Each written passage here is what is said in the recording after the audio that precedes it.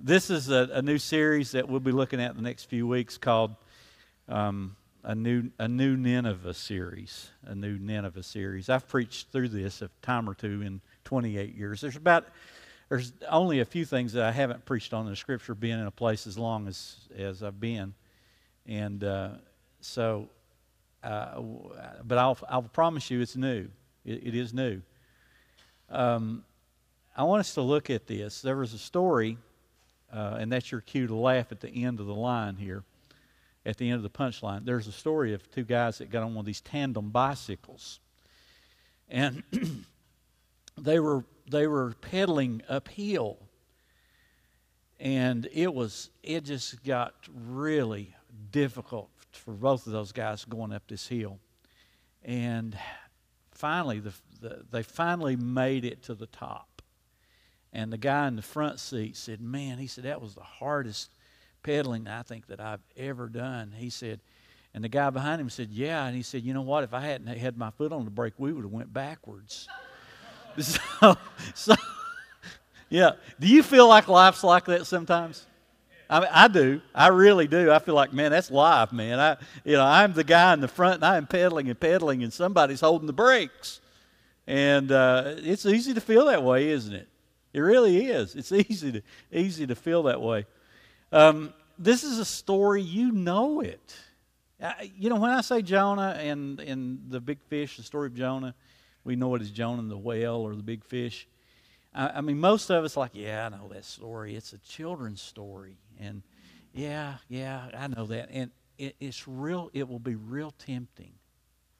It will be very, very tempting for you to say, yeah, I think I'll just go ahead and text through the service. I know where this thing ends. And that is going to be your temptation. But I want you just to track with it through here as we go through this story of this prophet who was on the run. And how did he get there? And one of the things that I look at is where is God in this? And we see God all in it. A relentless love, as we sang this morning. A relentless love. It's a restless. It's overwhelming. And we look at this. You want there to be a good ending to this story. I love, having a 3-year-old as a granddad now, and he's beginning to like superheroes. Yeah, and it's so much fun because I get to go back and be 5 again. And my brother, when I always had an older brother, and I remember the first year they came out with the Batman costumes.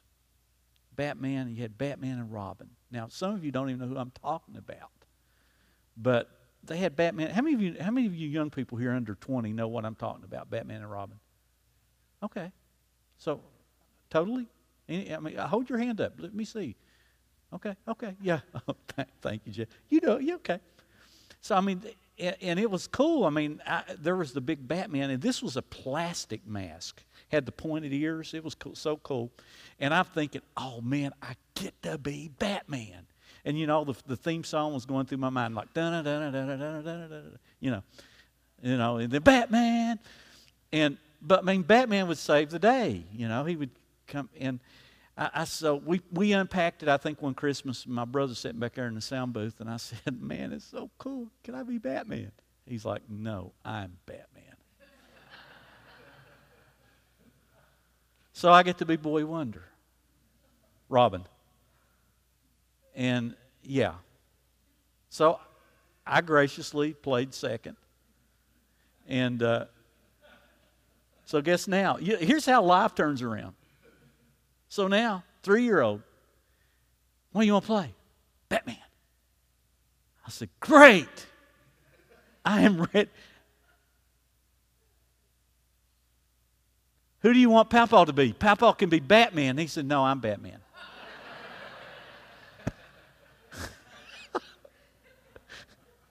Right? I can't rob the 3-year-old the joy of being Batman. So I am stuck being Robin, for whatever reason. You know, the story of these superheroes, and we like them because they come in and they save the day, don't they? They come in and they're a hero. There's a Savior who comes in, and it's a positive ending, and it's like makes us smile. It's like, yeah, this is the way it ought to be.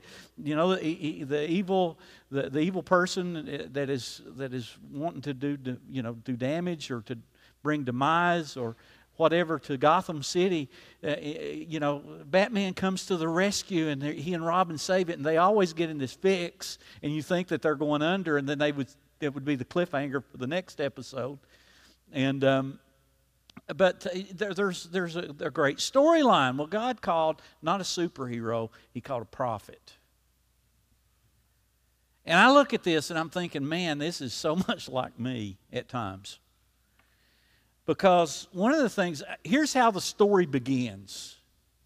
The story begins like this. It begins with the Lord gave this message to Jonah, the son of Amittai. Get up and go. Okay? To the great city of Nineveh, announce my judgment against it, because I have seen how wicked its people are. Jonah was a prophet. He was a prophet. So he would have been one that would have been given the task, or to be given a message to give to people that God was giving to them. Now his name means dove. He was the son of Amittai. That means the son of truth. And that was a part of a prophetic role. A prophet's role was prophets in the Old Testament did two things.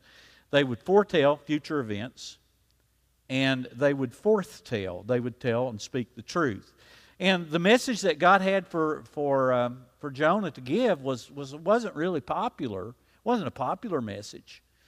But that wasn't the real reason that Jonah didn't go or didn't want to go. We'll look at that in just a second. He gives him this message, and basically you're to tell them, Jonah, that judgment is really coming. I see their wickedness, that I'm not oblivious to it, that I'm not oblivious to the evil that's going on in the city, and the violence, the wickedness, the heartache, the hurt, etc., etc., etc. And you could just name it. You could fill it in with any city in that day, with this day, and you know the crime, the violence, the etc. You got all the statistics, and know that the wrong doesn't win out in the end. And I want you to go to announce judgment. Now, the problem with Jonah was not the message so much. I have the problem with the get up and going. I don't know about you. I like things comfortable. I like the remote in my hand, the tea by my side, and a pillow around me. And you ever get in that good sweet spot in your recliner? You know what I'm talking about? And then somebody comes in and says, "Hey, would you mind?" One of the kids may come in. They say, "Hey, would you mind, Mom, to go and get me something to drink?" And what does moms do usually? Well, some of you would say, "Well, you get up and get it yourself." Yeah, but that's more like what a man would say. But a lot of times, Mom will just get up and do it. But you get that sweet spot, so you get comfortable. It's so easy for us to get comfortable in life that we don't really get serious about the getting up and going part, do we? I'm just talking, and I'm right there with you. I like things comfortable. But here's the deal. More often in my own life, the times that I've really found myself growing in the Lord and growing in my faith and growing in my gifts and growing in my calling, I have not been comfortable. I mean, I can take you to time after time after time. God's allowed me in situations and put me in situations, and I'm thinking, and I've got to minister there, and man, I'm not even sure they're here, and there's been times in my life that God has put me in awkward, uncomfortable difficult situations and the preacher shows up, and people sometimes don't want to see a preacher, right? And you're there.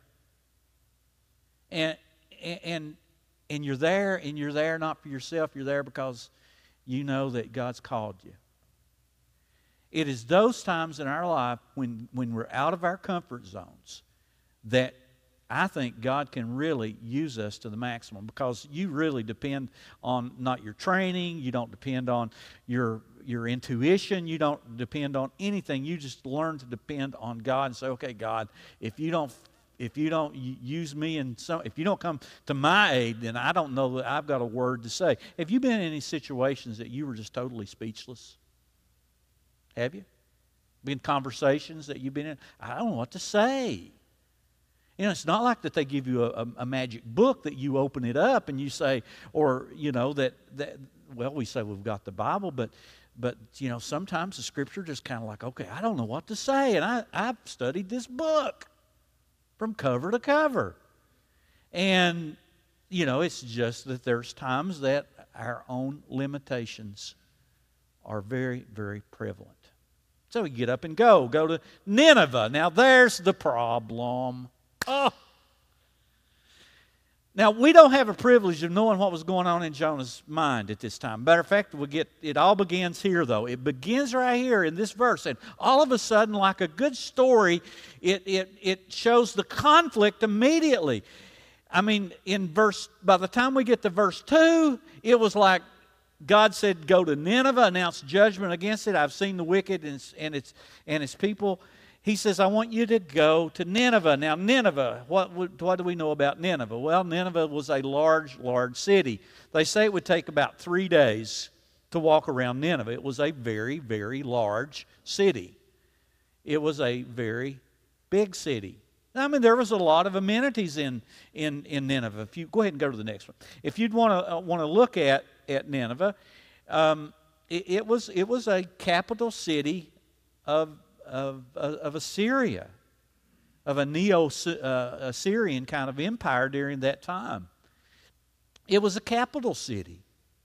And it was very impressive to go there. I mean, it had all the amenities of any kind of city life that you'd want to go to. I mean, they had running water from aqueduct systems. There was libraries. There was nightlife, quote unquote. You know, what we would understand it. There was all the things that you'd want to get caught up in a city. It was wicked. It was a wicked, wicked city because the inhabitants of Nineveh were very, very wicked people. And the Hebrews knew this, and they knew that they were cruel, and they were. They were cruel in their military might. They were cruel in how they handled their prisoners. They were cruel to people. They didn't have a whole lot of human rights in Nineveh. Quite frankly, it was the last place that Jonah would have wanted to go because he didn't really like the Ninevites. So he was probably all in with the idea of God announcing judgment. Yeah, just go ahead and don't announce it. Just go ahead and bring it on them because they deserve it. I mean, that would have been his mindset. It was like, yeah, man, if any kind of judgment that you want to bring them, they really deserve it. But the problem with Jonah was not that he did not know the voice of God. He knew it very well. And there's a real danger for us who know the Bible to know the truth, that are very familiar with it. That, yeah, it's kind of resting on our nightstand and we open it up and we hear it, or you hear this and you say, there's a real, real danger for you to know the truth about the nature of God. And that's what he did. I want you to look at Exodus chapter 34, verses 6 and 7. You see, Jonah knew this about God. He knew this about God. He knew the reality of this about God. He says, Yahweh the Lord. In Exodus, he knew this from Moses writing, Yahweh is the Hebrew name, Jehovah, the name for God, God the Lord, the sovereign one. He's the mighty one. He is the God of compassion and mercy. I am slow to anger and filled with unfailing love and faithfulness. I lavish unfailing love to 1,000 generations. I will forgive iniquity, rebellion, and sin, but I do not excuse the guilty. In other words, he said, there's a penalty for the sin, but the reality is that the nature of God is loving and forgiveness. And Jonah just had a sneaking suspicion in his mind and in his heart that if he set away to do what God told him to do, and that is to go to Nineveh, that a place he didn't want to go, that they would certainly hear him and they would repent and God would have mercy on them. And they don't deserve it. That's the story. So, the problem with Jonah is Jonah knew the nature of God. And you and I we'll sit back and say, well, thank the Lord that He's the God of mercy and compassion. How about that? That He is slow to anger and be filled with unfailing love and faithfulness. And He not only does that, but He lavishes it. Aren't you glad that God doesn't give us what we deserve? Man, really? Yeah, if you think you're pretty good, oh, gosh. Well, I'm not going to tell you. I've been there. I'm telling you, the height of spiritual pride, you will live a life self-deceived if you can't see your own sin. Seriously. And it's sad. I'm sad for people that can't see their sin.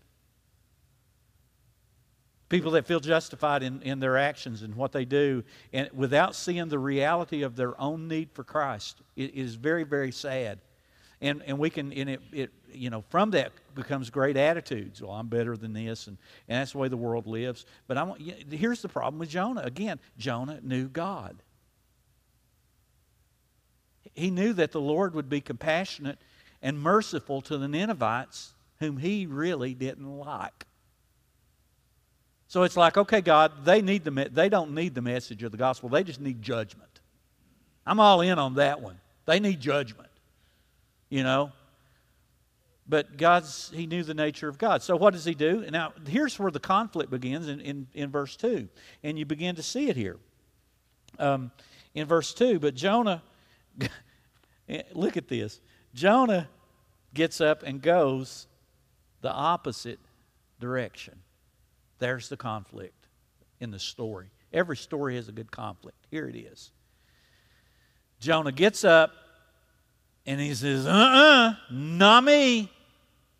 He emotionally did not love them, and his will was activated not to go there. You got the wrong prophet for this job. I guess, I don't know what happened to prophets back then. I guess they had to go back into remedial prophecy. If you failed 101, you had to go back to, some of you don't know what I'm talking about. You didn't have remedial English like I did. You go back to the remedial and you learn lessons, and he's like, no. I want you to know this is much a story of character development as it is the heart of God to reach a city and to reach people. Because the big idea of this message is this. The big idea in the storyline is this. Now, I want you to get this, so go ahead and put this up. Is that God has a heart for all people. He does. Now, He's not, we can't win everybody. You just can't. But somebody can be reached with the gospel. He will lavish unfailing love in forgiving iniquity and rebellion and sin. Thank God. See, I'd like to tell you that my story, even as a Christian, has not been one that has gone on the run sometimes. And I can tell you that that's not the case. I went through 2 years of college knowing that God had a calling on my life. And I was, in my mind, the conversation with God was, Lord, I don't have a whole lot of Bible under my belt right now. And anyhow, I've got plans to be an accountant. I've got those plans, and so I thought I was reasoning with God, and I thought my requests of God were reasonable. And I knew at 18 when I graduated high school that God was calling me. I knew that. I didn't hear voices. I didn't have sirens. I didn't hear, I didn't have angels come down and, go, whoo, that kind of thing. I just knew. It wasn't anything weird. It was just, I knew in my heart that God was calling me. And I was giving God excuses. I was giving God reasons why I couldn't do what God was calling me to do. But I knew at 18, I went 2 years into my second year of college, and I realized that I was in disobedience with God. That partial obedience to God. Now, here was my reasoning. I was like, Lord, I'm serving you. I mean, I am going around here, and I'm singing about you. Isn't that enough? I mean, I'm doing better than most of these kids that I went to school with, and you know that. But isn't it enough? Well, it's like, well, Greg, I've got a calling in your life. And God just He just turns the joy down, that's all. If you want to live in disobedience, you get a good case of being miserable as a Christian. One of the worst places you can be as a believer is being a believer living in rebellion and in disobedience. Horrible. It's horrible. I mean, it's like, all of a sudden the thing that I was doing, I wasn't finding even great joy in that. Why? Because there was an area that was unchecked in my own life that said, hey, you need to check this area out of here of obedience. And when you get that one straight, then all these other things in relationship begin to fall in place. So, God has a heart for all people. He will lavish His unfailing love in forgiving iniquity and rebellion and sin. Thank God that He does. And thank God that He's merciful to us even as believers. As believers. So, we look here. Here's the first step that I want you to look at. The first. How did Jonah get in this thing? And I read down at the end, and we know the end of the story, and we kind of laugh. But I want you to look down at the end of the story, and I just take a big deep breath. I mean, he didn't see this one coming. What if he had known verse 17? I mean, really, think about this. What if Jonah had have known verse 17? Now the Lord had arranged for a great fish to swallow Jonah. I wonder how it would be in verse 1 or in verse 2, but Jonah got up and went the opposite direction. A reluctant heart for God is the first step in a rebellion away from God. And it's a reluctant heart for God. It's like, okay, God, you can have this. I will partially obey you, but I'm not sure about this full throttle thing for you. So we get it here. Jonah got up and went in the opposite direction. Now, and God says, okay, you can do that. You can go the opposite direction. You can run from me far, far away. You can run. I just got a great fish for you. Don't you know I own the depths of the sea? I own the depths of the sea. So, the Bible says that God arranged. I could imagine God went down to the whale community and said, hey, there's going to be this Hebrew guy.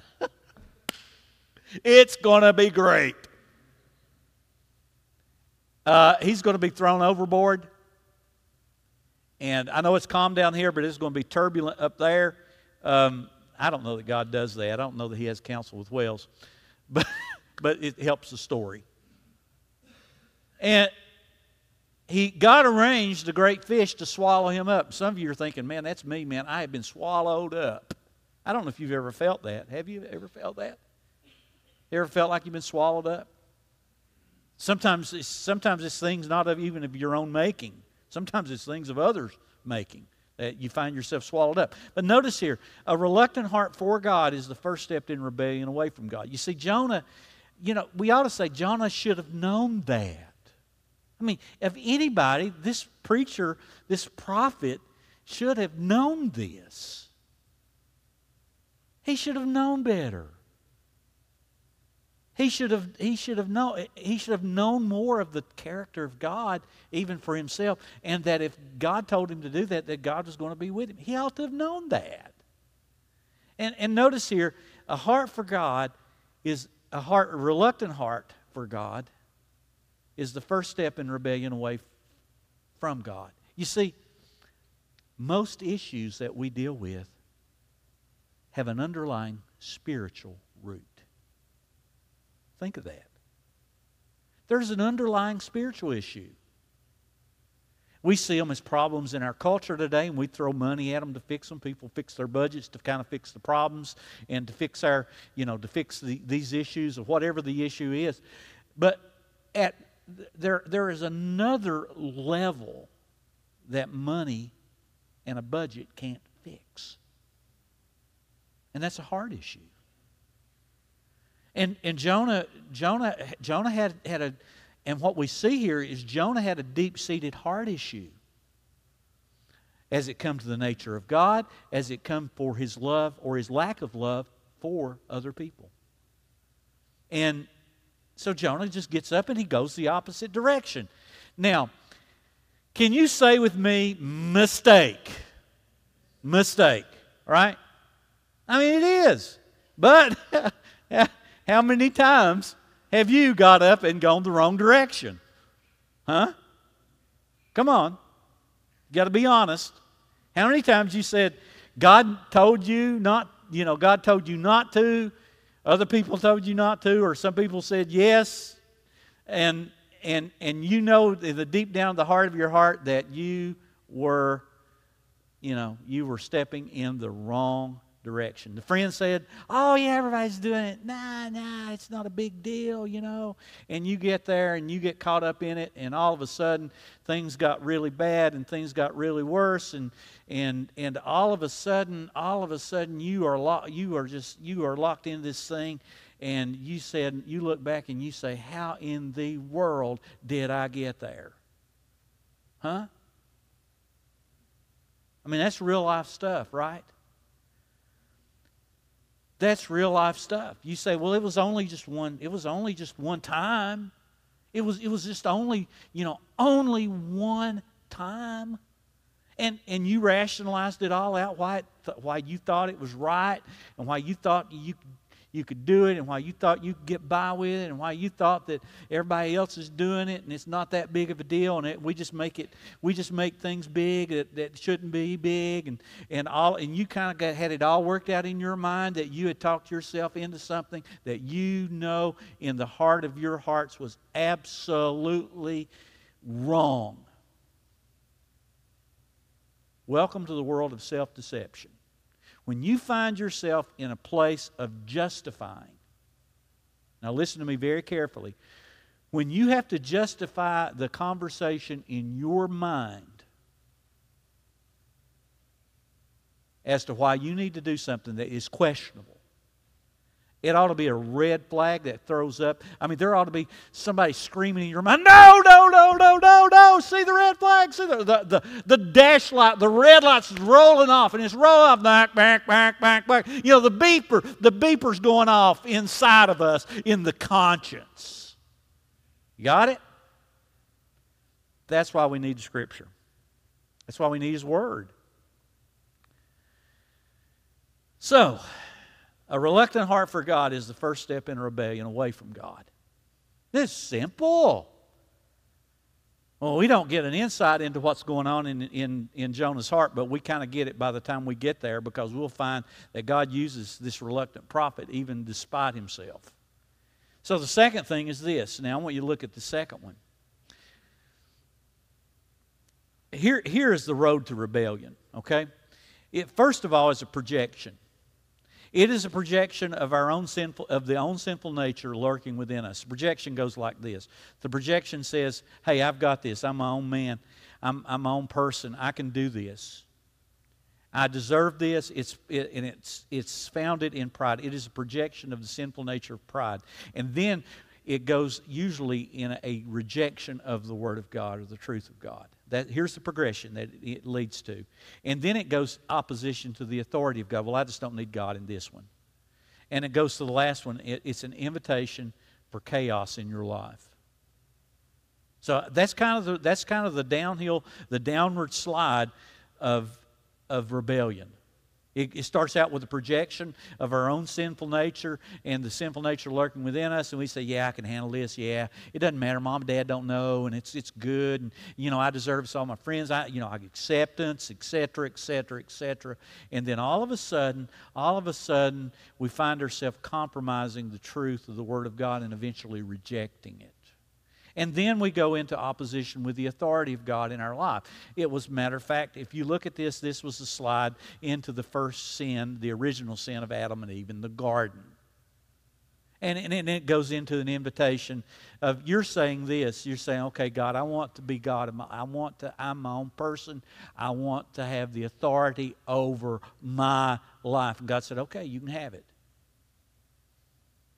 The problem is that you don't get the peace of the order that comes from being under my authority. God will let you go do your own thing. He will. He'll let you live your own life, your own way, do your own deal, and you can do it, and things may seem okay for a while. But eventually it is an invitation to chaos and destruction in your own life.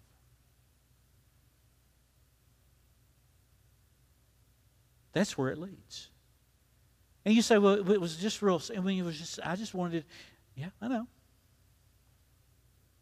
There's story after story. Not only in the Bible, but in human history. And there's story after story, even folks here. So that's where rebellion goes. So the second thing that we see is this. Here's what it does. Rebellion with God looks like a full run from God. So by the time you get to verse 3, I want you to look at this. Look at the verses. Look what they say. To get away from the Lord. He was doing this the opposite direction. He's like, no, I got to get away from God. I don't know. There has been a time or two in my life that I wanted to get away from God. I don't know about you, but there has been. And I thought I was getting away from God. And God has a way of running you down.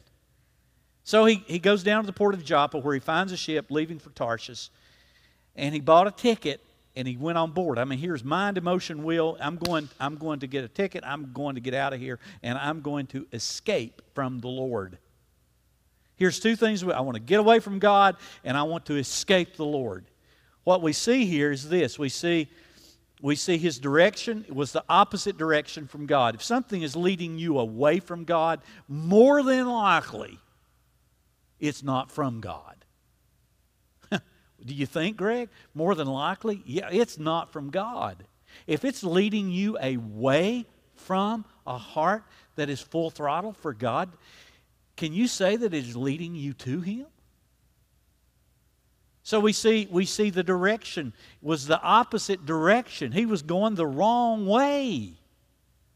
I mean, he had taken the fast lane exit in the 6-lane highway, the broad road to destruction. He was on it, man. And here's a prophet who had a message, and he's like, I don't want it. I don't want to give it. I don't want to be the one. And he was getting away from the Lord. He thought, look at the next one here. His motivation, notice his direction was opposite from God. His motivation was to get away from the Lord. Check your motives. Check your motive. Because the motive is, there's always the reason why, and then there's the real reason why. The real reason why is the motivation. And I don't know what his aspiration was, but he didn't think it was going to end up with him being thrown off a boat and ended up in the ocean and being swallowed by a fish. I don't think that was in Jonah's plans. It was not in his plan. So notice here, he goes on this full run. And you know what? Full running, I've been running and not running. Not running physically, but running. I need to run more physically. You know, if we would run less from God and run more physically, we'd probably be better off, right, physically and spiritually. But notice here, his aspiration, what was his aspiration? To get away from God. That was his whole goal. And how foolish, you think. I mean, what was he thinking? What was he thinking about? That you're going to run, and it goes on a full run, man. You know, the times that I find myself running from God, I get this kind of like, this little thing in my own physical. It's like, I got to catch my breath. And that to me, that's an indicator. You know, if I have to, you know, I got to think twice about this, and it may be an indicator that you're running. What's your motive? What's the direction? Is it to God or is it from Him? And what's your aspiration in it? I got to get away. I got to get away from mom and dad. I got to get away from the home. I got to get away, and I just got to get away. I got to run. I got to run. Well, what would happen if you ran not away but ran to God?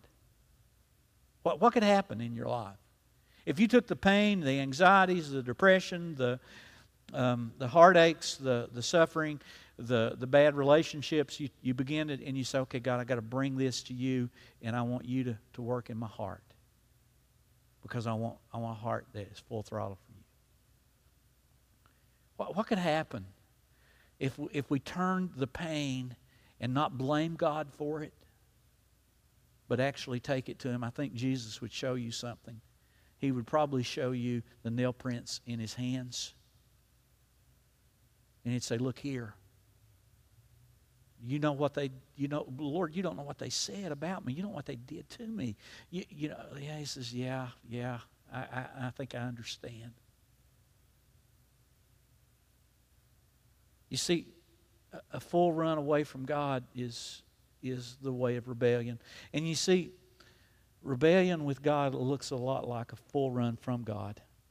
It just does.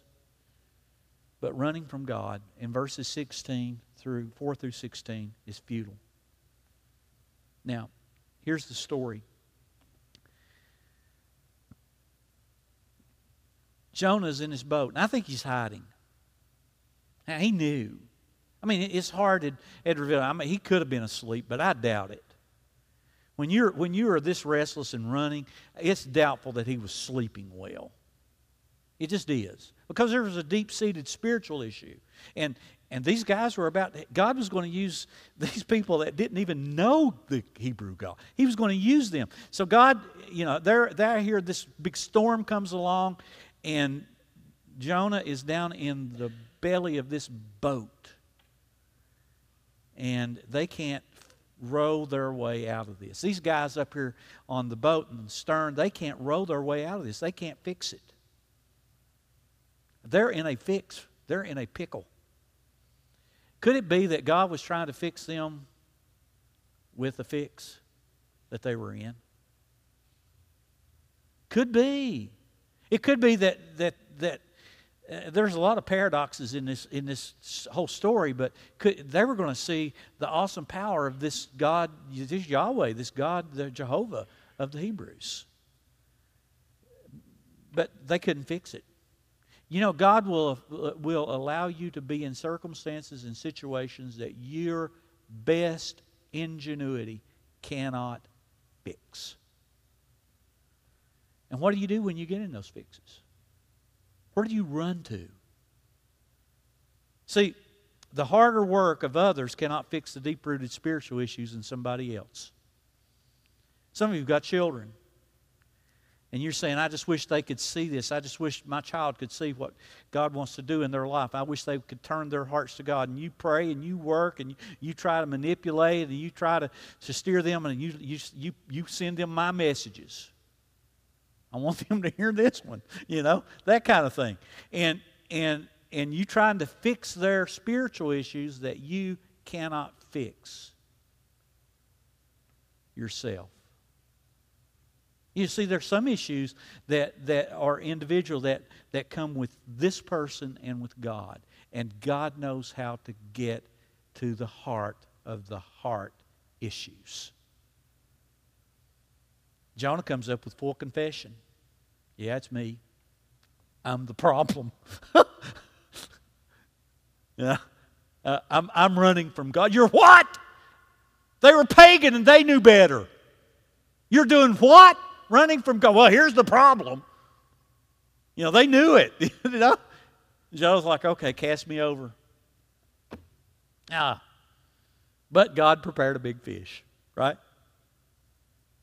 Running from God is futile. It's a futile race against God. Here's why we're not convinced. We know He loves us. We sing about it. We know that. We just don't understand the depth of it. God hadn't left this prophet the whole time. And he certainly wasn't outrunning God.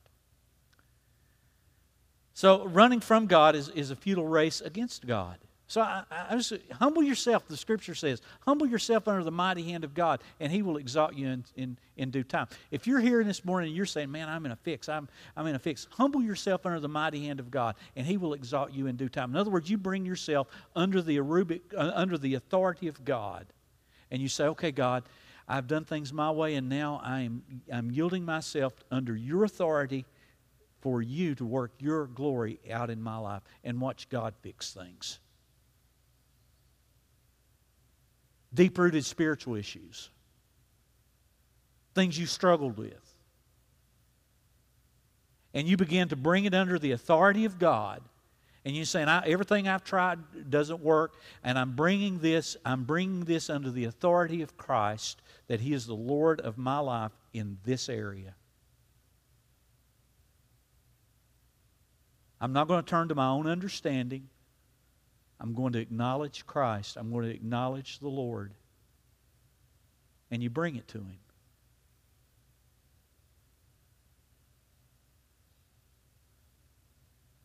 What you will find is He will exalt you in due time. So let me ask you, this is the last one.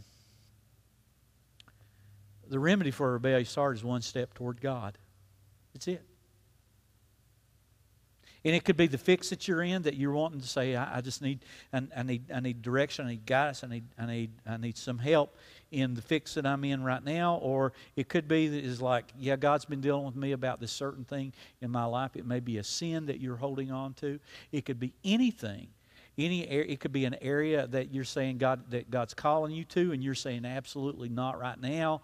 It'll be at a later date. It'll be at a later time in my life. But it's the Holy Spirit just kind of keeps pinpointing. You don't know what I don't know what those are, but you do. You know that what could it be? What could your life be? Let me just ask you, what could your life be with one step toward God? Just one.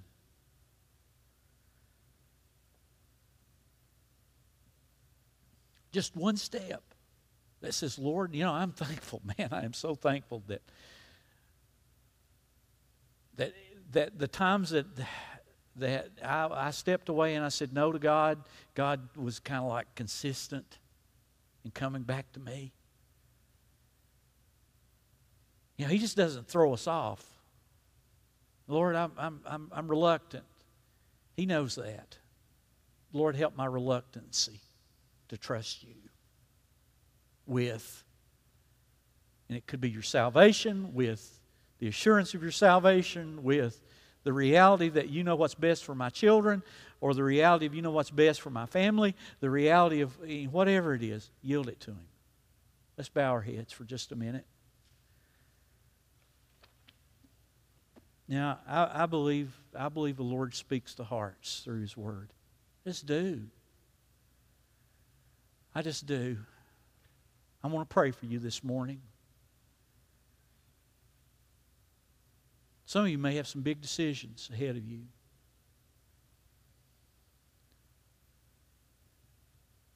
Sometimes it's very confusing to say, God, what should I do? What should I do?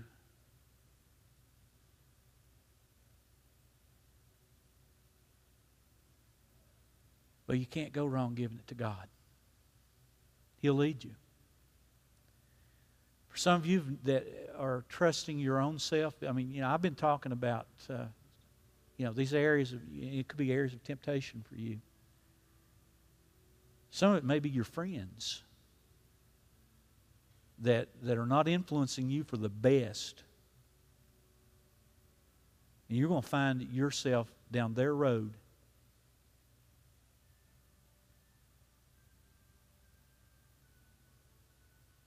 Some of you, it could be a calling. What would one step to God look like? It would kind of look like this. It would look like a Sunday morning sitting in church and saying, okay, God, I've been holding out with you in this area of my life, and I'm going to give it to you today.